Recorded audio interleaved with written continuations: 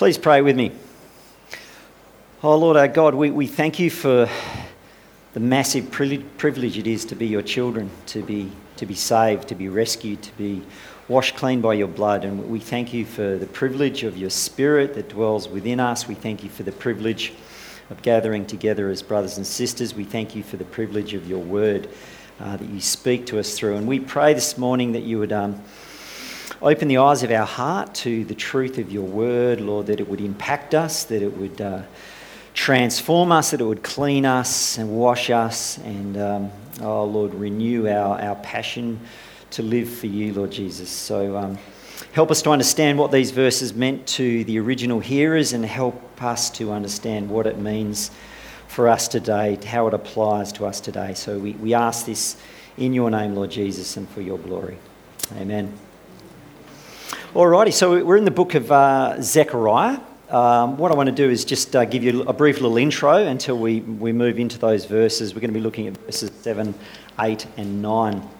Now, Zechariah is apocalyptic literature.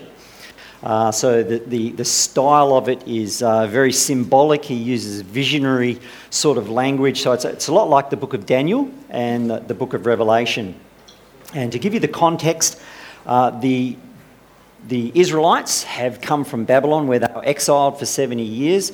They've returned to Jerusalem. So they've just been exiles. They've returned, and they were to rebuild the temple and start living for God again. But the building of the temple had got bogged down, and that's where the prophet Haggai had come and spoke to them to encourage them to continue with the building. And so the temple was central for the Jewish people. And we've got to ask the question, why was the temple central? What did the temple symbolise? What was the temple a medium of? Why was the temple so important to the Jewish people? It was because it was God's presence dwelt there. It's how God chose to presence himself. One of the ways that God chose to presence himself amongst his people. So the temple wasn't being rebuilt as it should be, but the problem was, even if it was rebuilt, the people weren't really ready to worship God for who he was, because their hearts had already started wandering. So even though they'd come as exiles from Babylon as slaves and been returned by God's grace to their land, really they were still not totally restored. So they were living in a partial restoration. Even though they were in the land, their hearts were still, for majority of them, their hearts were still far from God. And it's like that for us today, in that we live in a partial restoration. You know, our hearts yearn for the new paradise, for the new world, for the kingdom that will be ushered in. That's what our hearts yearn for. What we've lost in the original paradise, our hearts yearn for that. And so Jesus, through his birth, his life, his death, his resurrection, he has inaugurated his kingdom rule, but it's not yet consummated. We're waiting for that. We're waiting for his return. So we live in a now, but not yet kingdom reign. Okay, so God, at this time when Zechariah was written, was in the business of transforming the hearts of the returned exiles that had returned to Israel and to Jerusalem. He was in the business of transforming their hearts, as he is today. He's in the process of transforming our hearts. So we have the promises of God in the new covenant. We have the promises of God. But because of our sinfulness and the fallen world we live in, it's difficult to live in these promises. Okay, so Zechariah is a book that spoke powerfully to these people back then, and it speaks powerfully to us today. So Zechariah, he has these visions and these oracles that are recorded, and they're firstly to this Jewish population, but they still speak powerfully to us today. So we, as New Covenant, New Testament believers, we live with his promises, but we live in the realities of a fallen, broken world. And, you know, we wrestle with so much stuff that's going on in our own lives. Okay, the book of Zechariah, it has a number of themes running through it. One, as I've mentioned, is God's presence among his people. Another one is a cleansing of the priesthood. And we today, the Reformation that took place with Calvin and Luther, was that there's a priesthood of all believers, that the priests weren't just these special people that, ministered in the church. We are all priests, okay, the priesthood of all believers. And Zechariah speaks to a cleansing of this priesthood as he is cleansing us today. It's all about the Messiah, this book of Zechariah. So it's the most messianic book of the whole New Testament, Zechariah. And another theme that runs through this book of Zechariah is final victory. In God there will be victory. So victory is certain, even though we live in a very uncertain world. So if you look back on history, you see all these empires, these kingdoms, Egypt and Assyria and Babylon and the Persian Empire and the Roman Empire and the Ottoman Empire and then, more recently the British Empire. And today, USA is the superpower of the world. But we see, the pillars underpinning the US are crumbling. And who knows how much longer before the US disappears off the map as a superpower, just like all these other superpowers have. So kingdoms are raised up, kingdoms come down. So what will be the next superpower? We don't know. It could be China, could be some sort of Islamic state. But we know that biblically, really there are only two kingdoms. There's the kingdom of light and the kingdom of darkness. The kingdom of God, kingdom of heaven, kingdom of Satan. And Augustine, back in the 400s, he wrote this book called A Tale of Two Cities. And it's about two cities, the city of God, which is Jerusalem, and Babylon, okay, the earthly fallen city. And we live in a world that all of us will choose one of those two cities to live in. So in the light of this, Zechariah has a lot to say about God being a warrior. There's this language that permeates through Zechariah as God being a warrior, and therefore his people, that's us, are to live in a radical wartime mindset as God as our warrior king and we as his people following in his train. And why are we a people to live with a radical wartime sort of mindset? It's because we have a sinful nature that wrestles against us. We have Satan, an enemy that wants to destroy us, wants to kill us. And there's the lusts of the world, which are at war with us. So the New Testament writers draw a lot from the book of Zechariah. And the New Testament writers were convinced that when Christ came, he ushered in the last days. Okay, so Christ now is in the process of preparing his bride for his glory. Okay, and one of the ways he does that is through refining us and transforming us. And so that's what the verses are that we're going to look at today, why God transforms, why he refines his people. So we're in Zechariah chapter 13. We'll start at verse 7, verse 13, and it says, "Awake, O sword, against my shepherd, against the man who stands next to me, declares the Lord of hosts. Strike the shepherd, and the sheep will be scattered, and I will turn my hand against the little ones."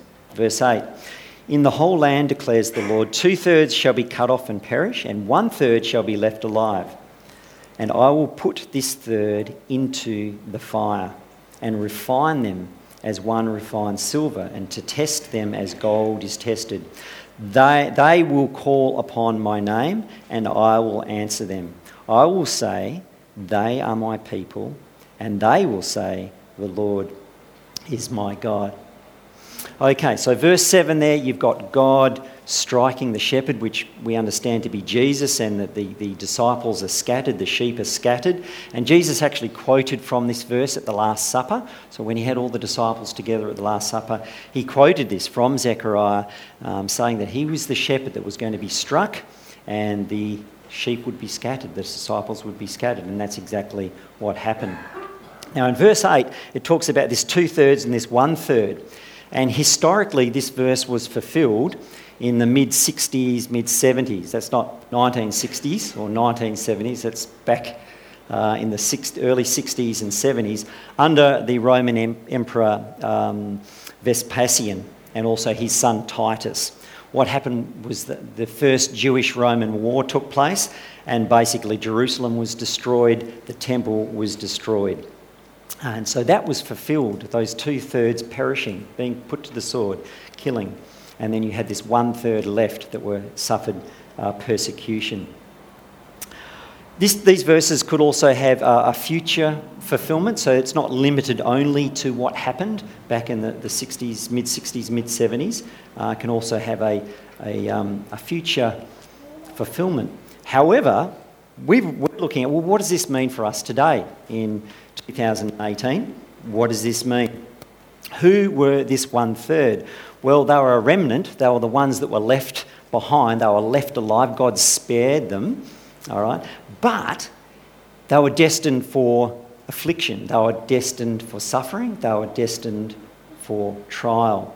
So when you read through Scripture, God always has his remnant, his genuine people, those that are the minority, and their hearts are sold out for God, and they look very different to the majority who profess, God to be their king, but in fact are actually far from him.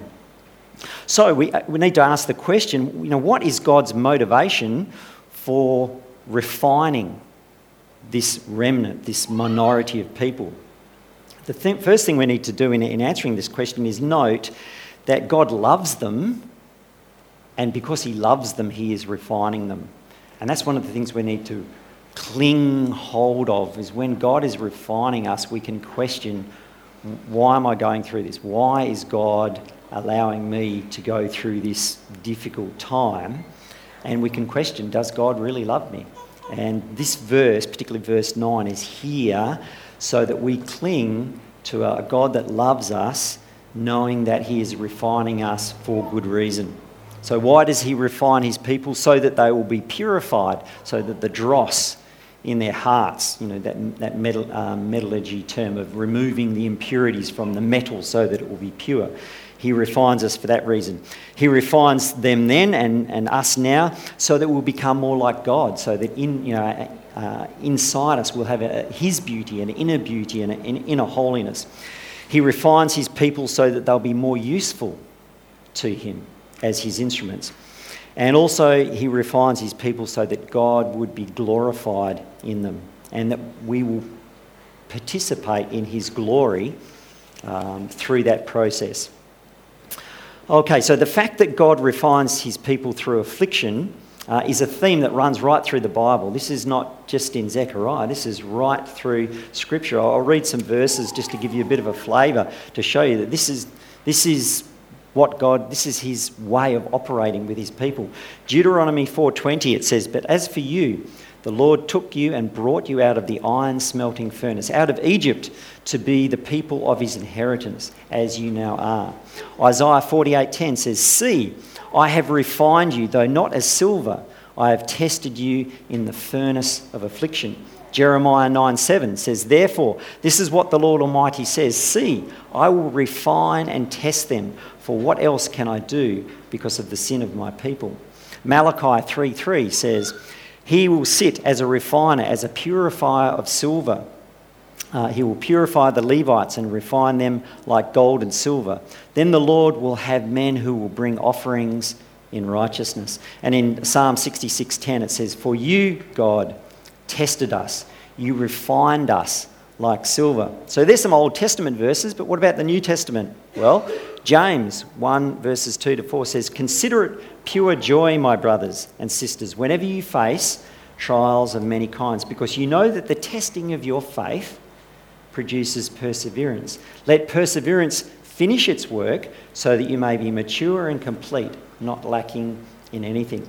And probably the best of all, 1 Peter 4 verses 12-13 says, "Dear friends, do not be surprised at the fiery ordeal that has come upon you to test you as though something strange were happening to you, but rejoice inasmuch as you participate in the sufferings of Christ, so that you may be overjoyed when his glory is revealed. Okay, so particularly in that verse there, 1 Peter 4, shows us that this is not strange. For his people to be refined and to go through testings and trials and suffering and persecution is not strange. In fact, it is normal Christianity. And in fact, the Western world that we live in, really for the last 300-400 years, from a church history perspective, is actually very strange that we have had so much freedom for so long. As Steve prayed, it's wonderful to worship in a free country where we can get together and worship and study God's word in freedom. But for a lot of the world today, and for most of church history in lots of parts of the world, that hasn't been the case. And so who knows for how much longer we as Western Christians will have this privilege of persecution, being free of material, physical persecution. Now, I want to stop here and just throw in a little curveball to you. A question. What is the most dangerous place to live as a Christian here on this planet? What's the most dangerous place on the planet? We might say Syria or Afghanistan or North Korea or Libya, one of those sorts of places where Christians are persecuted heavily. So another question for you, what if you were to pack up your family and head off to somewhere like Iraq or Iran as missionaries? You decided, right, God has called me to go to this place with my family, my little kids, okay? What would be some of the responses of people around you if you were heading off to a place like Iraq or Iran as missionaries? Surely people would say, no, are you crazy? What about the safety of your family? There would be that question. You are taking your family to a dangerous place. Materially dangerous, but is it spiritually dangerous, is the question. Okay, here in Australia, we're number 2 or 3 on the HDI, the Human Development Index. So as far as material prosperity goes, it doesn't get a whole lot better than here in Australia. But I would argue that Australia is probably one of the most dangerous places to live as a Christian spiritually. Okay, many professing Christians today in our country are being strangled to death by lots of stuff.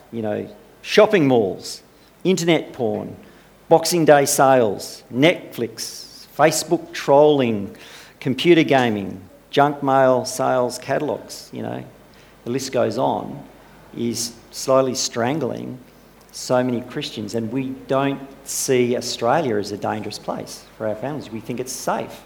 But spiritually, it's probably one of the most dangerous places on the planet.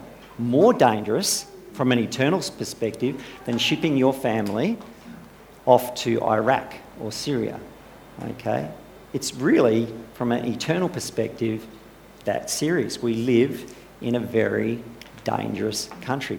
Wonderful country materially, Health Development Index number 2 or 3, beautiful place to live, but spiritually, it's a dangerous place to live.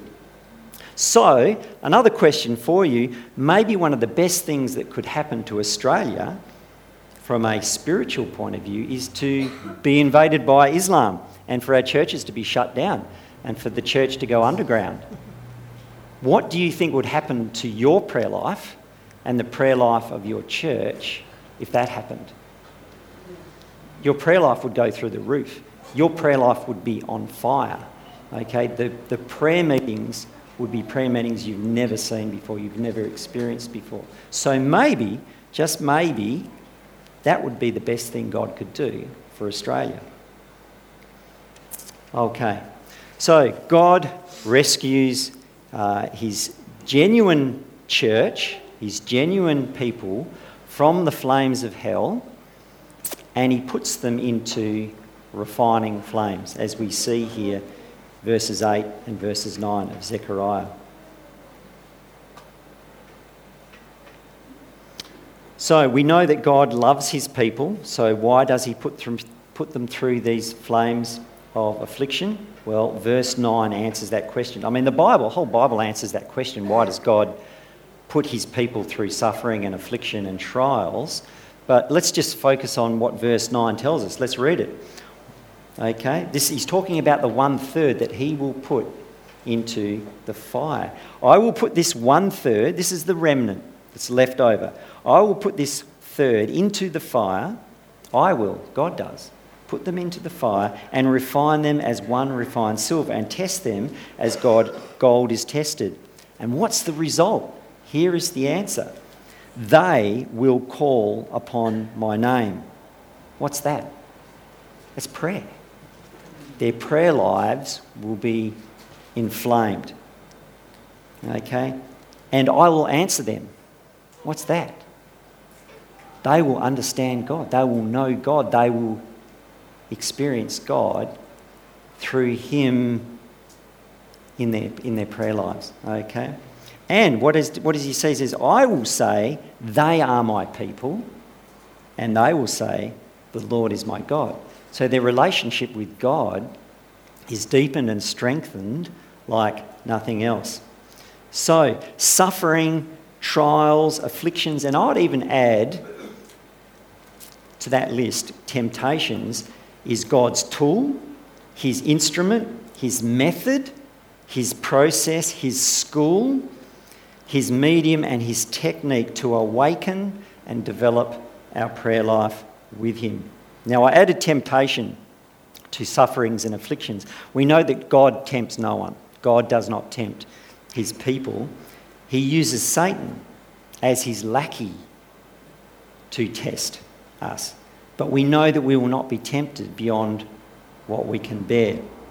So this verse 9, okay, is in your Bible, is in our Bible, so that we won't turn and leave God when the flames are turned up on us.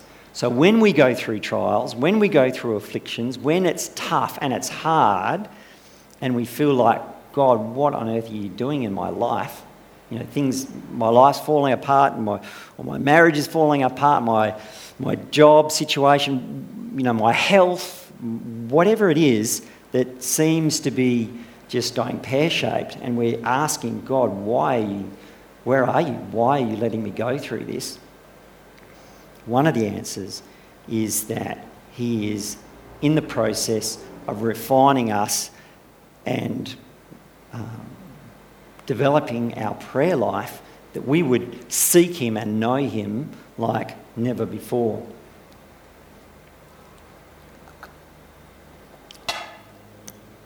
This verse is also in the Bible so that you won't become a prosperity gospel Christian.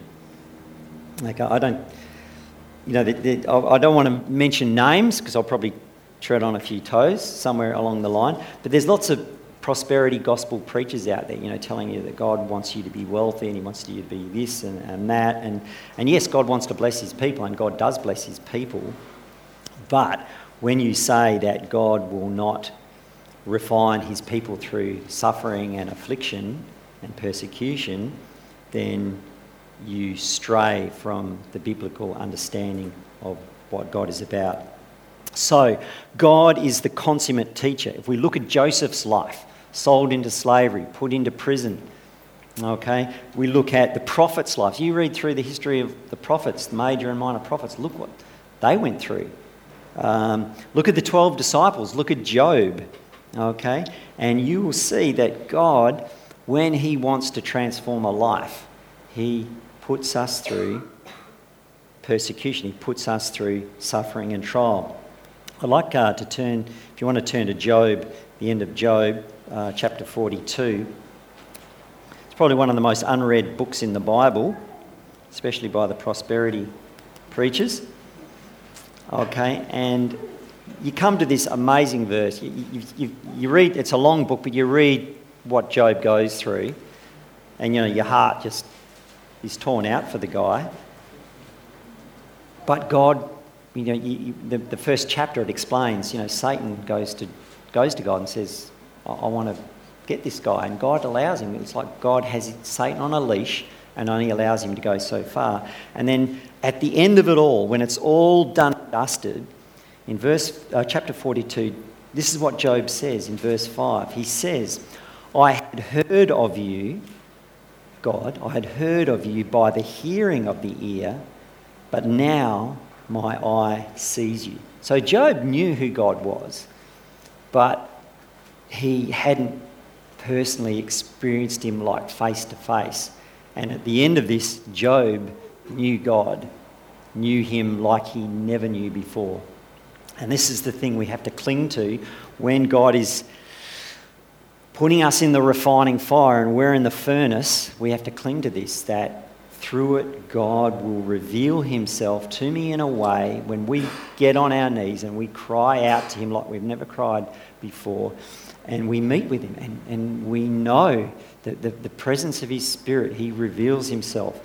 And I don't know about you, but I know the times when I've felt God. It's beautiful worshipping in congregation and you feel God's presence. But to me, when you are crying out to God and you got nothing else and you're crying out to God and you're weeping over your sin or you're weeping over something, you're interceding for someone, you're interceding for something, you're weeping for God, you meet with God like you never meet him in any other way.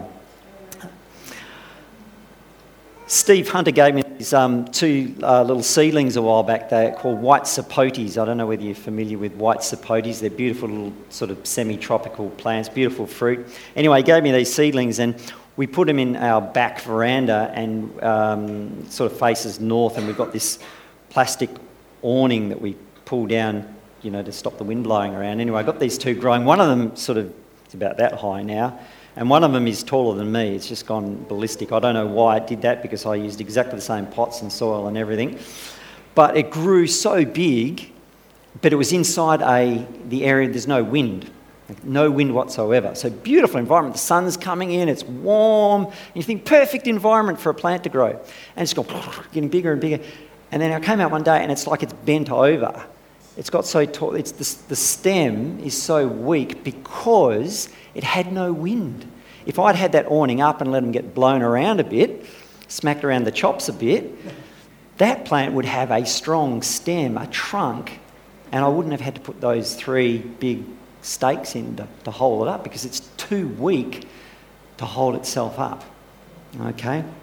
That is a picture of what God does in us when he puts us through the mill, when he puts us in the furnace, when we're going through stuff that we'd rather not go through. We'd rather be somewhere else. God, get me out of here.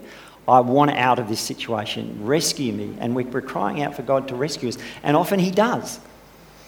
But he puts us through the ringer. He puts us into the furnace because he wants to build into us a trunk that is strong and can withstand the storms. I actually did a bit of research. I looked up the science of it. And sure enough, they've done all these experiments where they put plants in the wind, the root system grows deep and strong, the stems grow thicker than the plants that have no wind, and that's what happens. When the plants are blown around by the wind, the trunk grows strong. So why does God put his people through the refining fire? Because he wants to build into us a godly, holy character. And more than that, he wants us to know him in a way that we've never known him before. And what is that? That's prayer. So, if your prayer life's in the toilet, if it's lukewarm, if it's in the freezer, I don't know where it is, wherever your prayer life is, get serious with God and cry out to him, okay?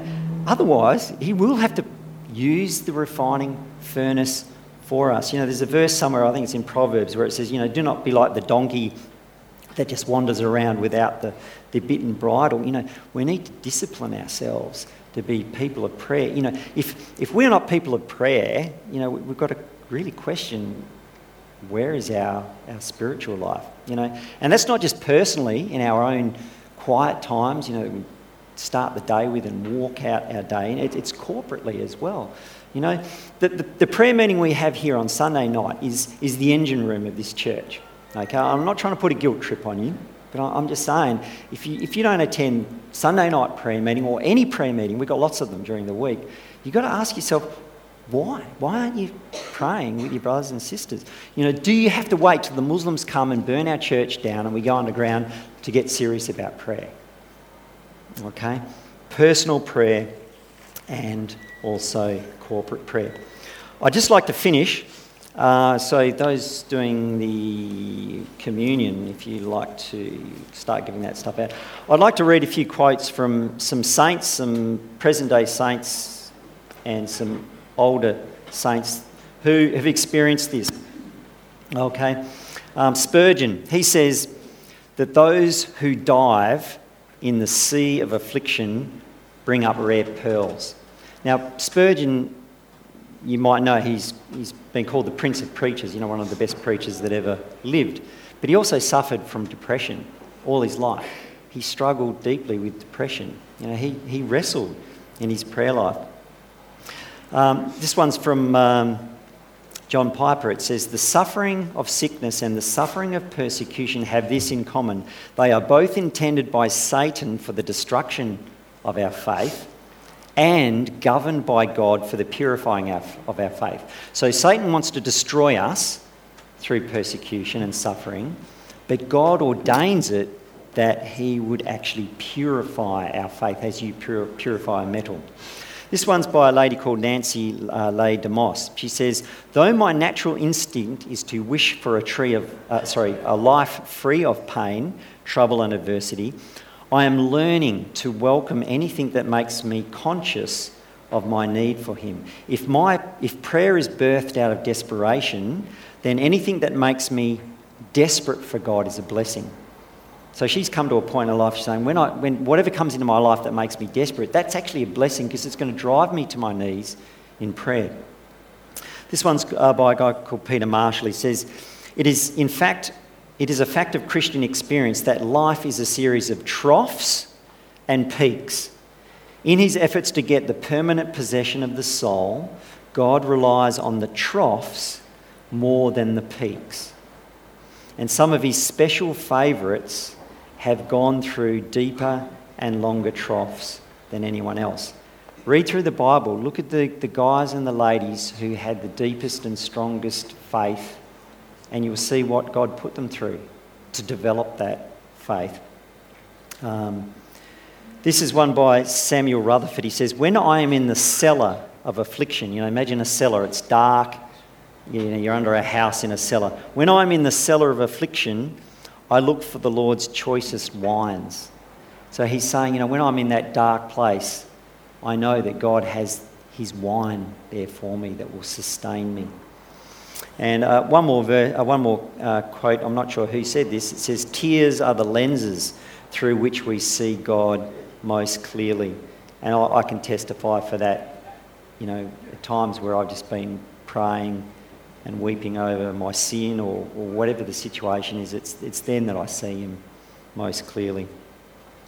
So, these verses, back in Zechariah, just in finishing up, these verses, verse 9, "I will put this third into the fire and refine them as one refines silver and test them as gold is tested. They will call upon my name and I will answer them. I will say, they are my people, and they will say, the Lord is my God." Okay, so God will put us through the fire so that our hearts would burn for him, so that our prayer lives would be where they should be. I'll just let Jim and Julie finish off, and then we'll lead into communion.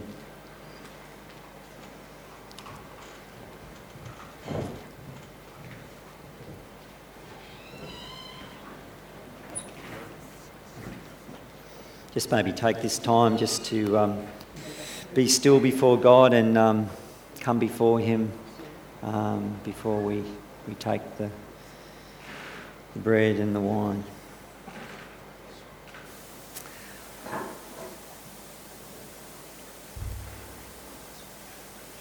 Please pray with me.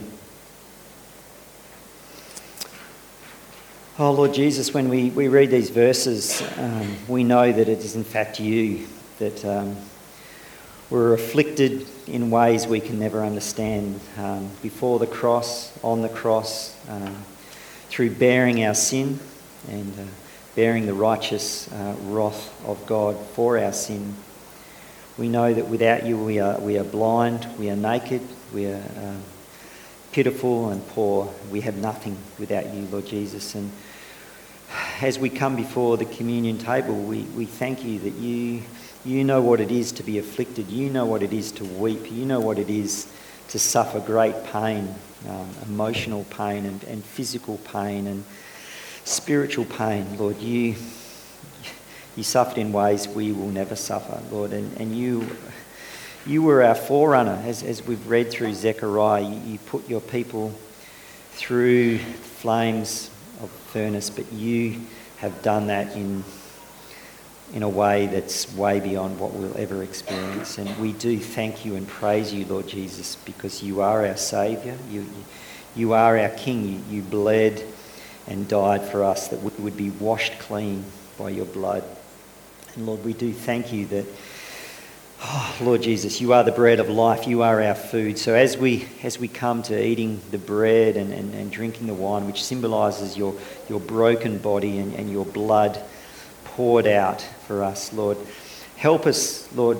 So many of us in this room, we suffer with so many things, Lord, so many sins, so many addictions, family strife, marriage problems, Lord, ill health, emotional wranglings and financial problems, Lord, all manner of problems. We pray, Lord, in the midst of these times, please help us to cling and to cleave to you. And Lord, grow us as a people of prayer, that we would cry out to you and know you as our King, and present within us by your Spirit. So Lord, we thank you for your body broken for us. We thank you for your blood poured out. Help us to not only remember you now, but as we walk out this day and walk out the coming weeks, Lord, may we cling to you and look to you in all things, especially when you take us through those places of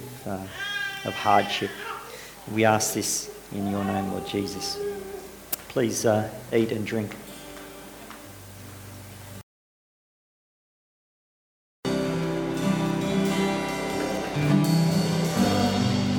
Let us worship and bow down before the Lord most holy, before the King of glory.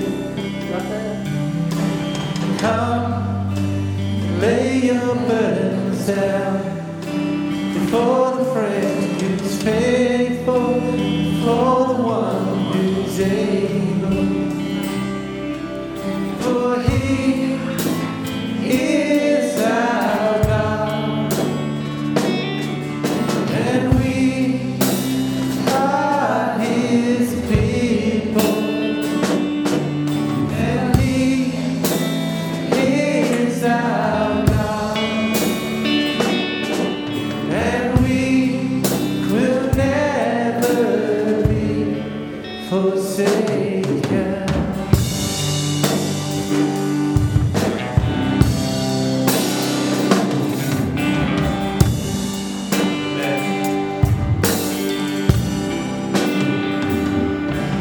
Oh, come, let us lift our voice in praise to the Rock of Ages, to the God who saves us.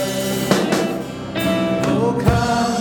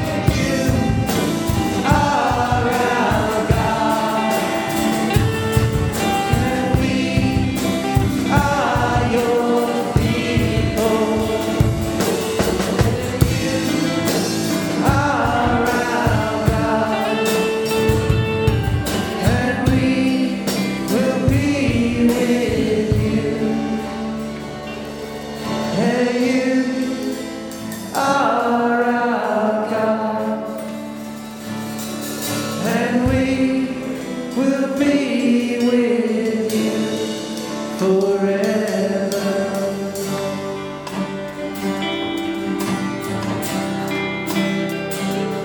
Oh, forever. Oh, forever.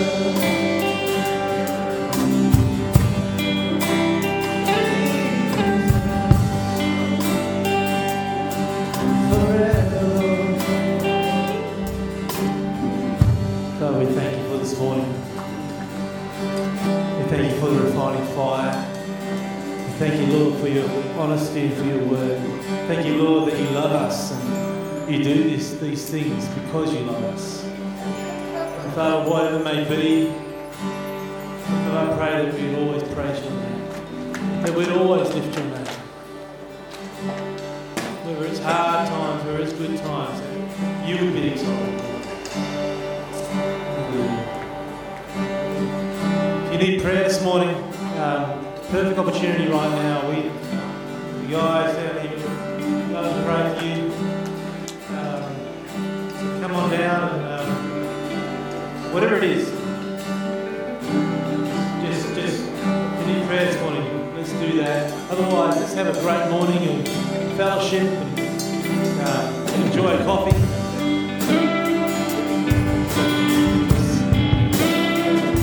Have a happy New Year, guys.